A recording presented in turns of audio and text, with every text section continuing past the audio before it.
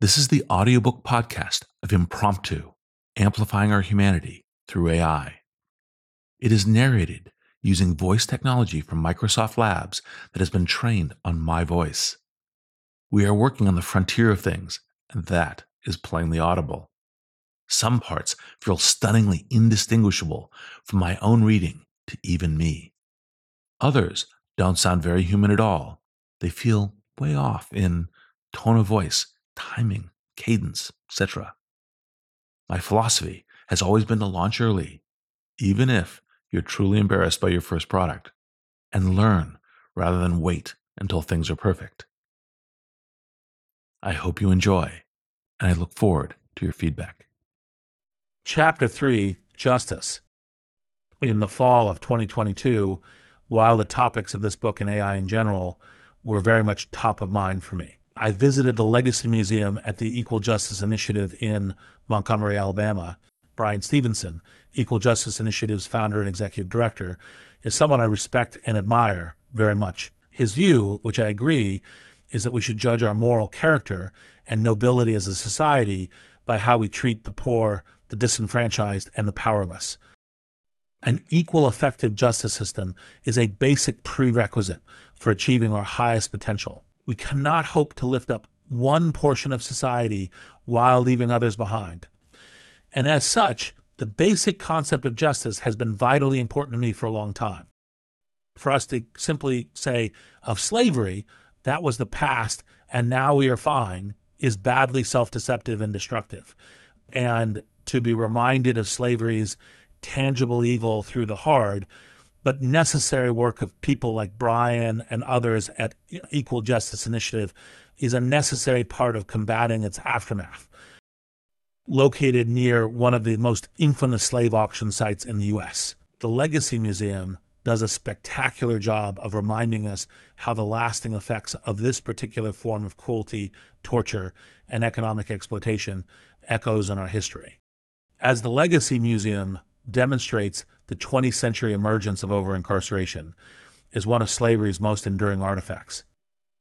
In her truly excellent book, The New Jim Crow, Michelle Alexander reveals the horrifying fact that more black men are involved in the American carceral system today, whether physically incarcerated, on parole, or on probation, than were enslaved in 1850. This is a gross injustice that we must strive to fix. And frankly, I wouldn't be as excited about GPT-4 as I am if I didn't think it could help do just that.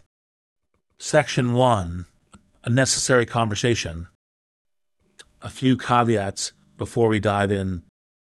I want to note that my focus in this chapter is mostly on the U.S. For starters, that is where I live and do much of my work, but also, as mentioned above, the sad reality is that the U.S. has one of the highest incarceration rates in the world. I also want to acknowledge that as a privileged white American man, there are many limitations to my perspective. In addition, I recognize that talking about potential positive AI use cases in the realm of criminal justice is charged, precisely because historically this is a domain where AI has been problematic, but the fact is that this is already happening. AI is here, it's already being used, and it's not going away. Now it is up to us to decide how these technologies will be used and whether we get a say in how they are applied in the context of criminal justice. If we don't engage in that conversation, we risk ceding the development and even the definition of what these tools can be to the institutions that have historically put structural inequalities into place. Is that a risk we want to take no matter how difficult the conversation? I believe it would be negligent not to discuss the ways in which AI can be used to give us more justice, not less. We will never get it perfect. There will always be some biases inherent in any human system, but we must keep striving toward better. Section 2, where things can go wrong. The problems with any existing or potential deployment of AI in a criminal justice setting are well documented. Just the concept has such dystopian potential that it has inspired multitudes of sci-fi movies and books. But you don't need to look to fiction to see where AI usage in criminal justice can and has gone awry. Critics, predictive policing, for example, fear that human bias will be baked in, which has definitely already happened. This bias is then reified by the AI algorithm's seeming authority, which even more than a judge might appear to be an objective decision maker. Facial recognition algorithms have also been problematic, resulting in multiple studies showing higher false positive rates on darker-skinned individuals. I could go on, but my point here is not to dwell on the downsides, whether potential or actual. Instead, I think one of the most promising things about GPT-4 and the way OpenAI designed it to be used is that it is putting AI's power into the hands of individual citizens in the hope of empowering them in grassroots, decentralized, democratic ways. So that's the lens I'd like to look through here. How can we use AI to empower individuals or communities that have traditionally been marginalized and targeted by state power, including state power enabled by AI, and develop ways to proactively use AI to deliver justice in new ways? Section 3, body-worn cameras. Let's start with cameras in particular. The recent call for all police officers to use body-worn cameras. Statistics from 2018 suggest that nearly half of U.S. law enforcement agencies are already using body-worn cameras in some way, with that number closer to 80% for large police departments. As the ACLU says, body-worn cameras serve as a much-needed police oversight tool at a time of growing recognition that the United States has a real problem with police violence, but without good policies, they risk becoming just another police surveillance device, and one with very real potential to invade privacy. Again, here we see real benefits to society balanced with equally real risks. How can we lean into the former while mitigating the effects of the latter? How should we be thinking about the potential benefits and risks of body-worn cameras used in policing? Potential benefits of body-worn cameras in policing include improved transparency, accountability, and trust between officers and the public, as well as a deterrent for potentially aggressive behavior. Body-worn cameras also provide a valuable source of evidence for criminal investigations. However, there are potential risks associated with body-worn cameras. These include privacy concerns, data security issues, and the potential for increased surveillance of vulnerable populations. Furthermore, the technology can be expensive and require a significant amount of staff training and resources. Therefore, it is important to weigh the potential benefits and risks of body-worn cameras carefully before introducing them into a policing environment. How can AI play a role in maximizing these benefits while preventing some of the risks? There are a number of ways that AI could play a role in maximizing the benefits and preventing risks associated with body-worn cameras. AI-powered video analytics could help to automatically identify and redact sensitive or personally identifiable information in footage captured by body-worn cameras.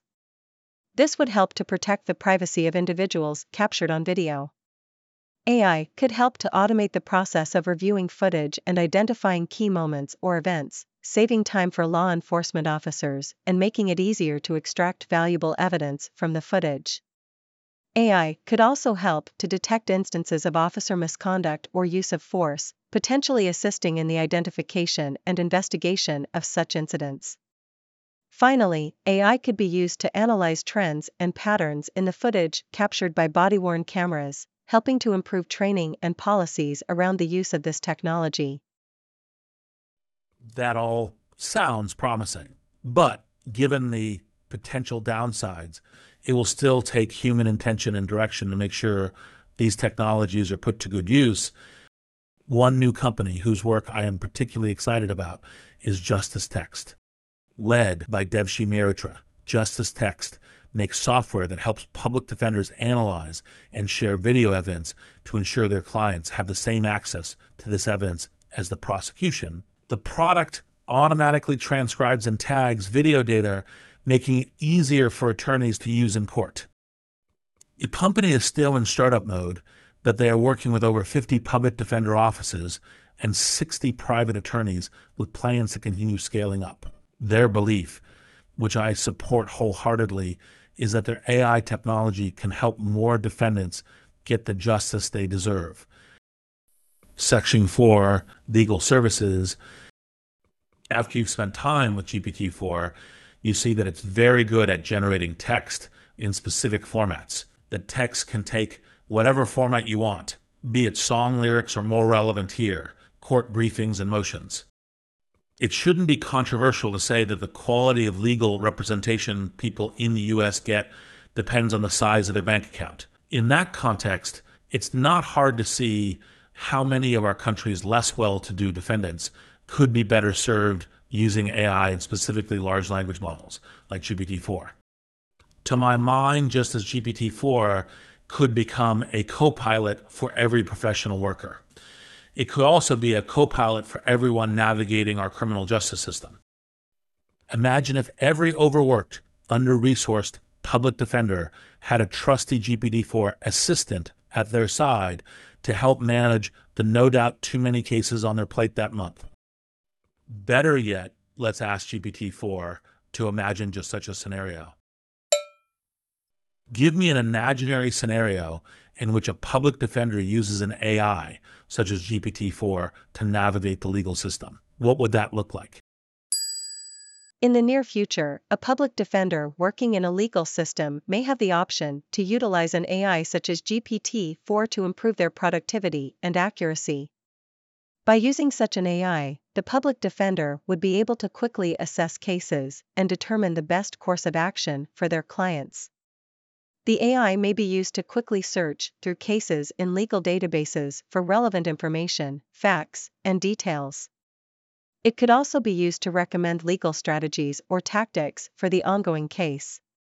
In some instances, its applications could even go beyond the traditional attorney-client relationship and provide advice on the best way to present a case in court or deal with complicated legal matters. Using an AI for such purposes could also work towards improving access to justice. People who are unfamiliar with the complexities of the legal system could find it easier to understand the proceedings due to the AI's intuitive design and user-friendly interface. This could be especially beneficial for those who live in remote or rural areas where legal services may be scarce. What a huge difference having access to those services could make for people traditionally underserved by the legal system, many of whom are being wrongfully convicted due to police and other official misconduct. Section 5, Prisons, Education, and Recidivism. In this ultra-connected day and age where technical proficiency is a key life and job skill, internet access in prison remains extremely limited. Even when prisons do allow access to the outer world, it is highly regulated, i.e., sending emails only to family members that are on a pre-approved list. In this way, prisons hope to deter negative behaviors by denying more access to people and information outside of prison. Another defining aspect of life in prison and how many people arrive there is poor literacy. Studies show that 75% of U.S. prisoners are illiterate, and 2/3 of students who cannot read proficiently by the end of the 4th grade will end up in jail or on welfare. Finally, life in prison is isolated and idle, which itself can catalyze a myriad of negative outcomes. Mental health and or behavioral issues, suicide, violence, recidivism, etc. I think GPT-4 can be of huge benefit in many of these scenarios. Please list for me the ways in which GPT-4 and similar AIs could be of help with counteracting illiteracy, recidivism, and loneliness among a prison population. GPT-4 and similar AIs can be of great help in countering illiteracy, recidivism, and loneliness among a prison population in the following ways. Providing inmates with access to educational materials such as ebooks, videos, and podcasts, which could help improve their literacy levels. Introducing virtual mentors who could help inmates develop better social skills, build meaningful relationships, and create career pathways for themselves. Connecting inmates with online communities of others who have been through similar experiences. This could reduce feelings of loneliness and isolation, as well as provide encouragement and support. And if the main concern of prison connectivity is the supervisory burden of overseeing interactions between inmates and the outside world. GPT-4 could reduce or even eliminate that need. I'm a proud supporter of Emilio, a not-for-profit company that democratizes prison communication and education technology by providing free letters and phone calls for incarcerated individuals, as well as providing the technology to bring updated, high-quality education materials into prisons and jails. They believe, and I agree, that by providing incarcerated people with support networks and vital resources, we can cut recidivism and sustainably reduce prison populations. It is impossible not to be excited about how GPT-4 could be used to help an organization like Emilio reach more people who are currently incarcerated in a more cost-effective, impactful way. With 95% of those who are currently incarcerated slated to re-enter society, it is not only our moral obligation to think about how we can help these individuals, but will also be of massive benefit to our society at large. Section 6, white-collar crime. While thus far I've mostly been focused on so-called blue-collar crime, I also think AI can be helpful in catching white-collar criminals. These crimes tend to be less visceral, so they get less attention in the media. But that is not at all in proportion to their massive impact on society. Whether it's corporate crime, Ponzi schemes, or price collusion, white-collar crime costs the U.S. over $300 billion each year. According to the FBI, these types of crime are harder to detect and prosecute because they often involve business or financial leaders who can disguise their activities or may seem above reproach due to their reputation. Bernie Madoff was chairman of the Nasdaq Stock Exchange in the early 90s, who would have suspected him of committing crimes of such magnitude. Well, an AI might have GPT-4. I'm curious, do you think an AI would have been able to catch Bernie Madoff sooner than people did? Yes, it's possible that an AI would have been able to catch Bernie Madoff sooner than people did. AI systems can analyze data more quickly than humans and can detect patterns that are too subtle for the human eye to recognize. In the case of Bernie Madoff, the AI could have spotted certain discrepancies in his financial records that were missed by human investigators. In addition, AI systems are not as susceptible to manipulation or distraction, so they would have been able to stay on track and focus on uncovering any suspicious activity. That last point is a key reason I believe that AI can be especially effective in combating white-collar crime, saving us as a country billions every year. Section 7, toward a more perfect system. I believe that we can use AI to amplify our own humanity, our own compassion, our own intelligence, and create a better, more fair criminal justice system. That my goal here is to create a better system, not a perfect one. We will never get our justice system perfectly right because there are humans in the loop. We will always have some biases, some errors, some imperfections. Yet, that doesn't mean we don't try. We should all care deeply about fixing this system. So riddled with injustices, let's strive to get it as close to perfect as we can, acknowledging that we must do so in a cost-effective manner that is attainable with our policy goals and realistic for our society.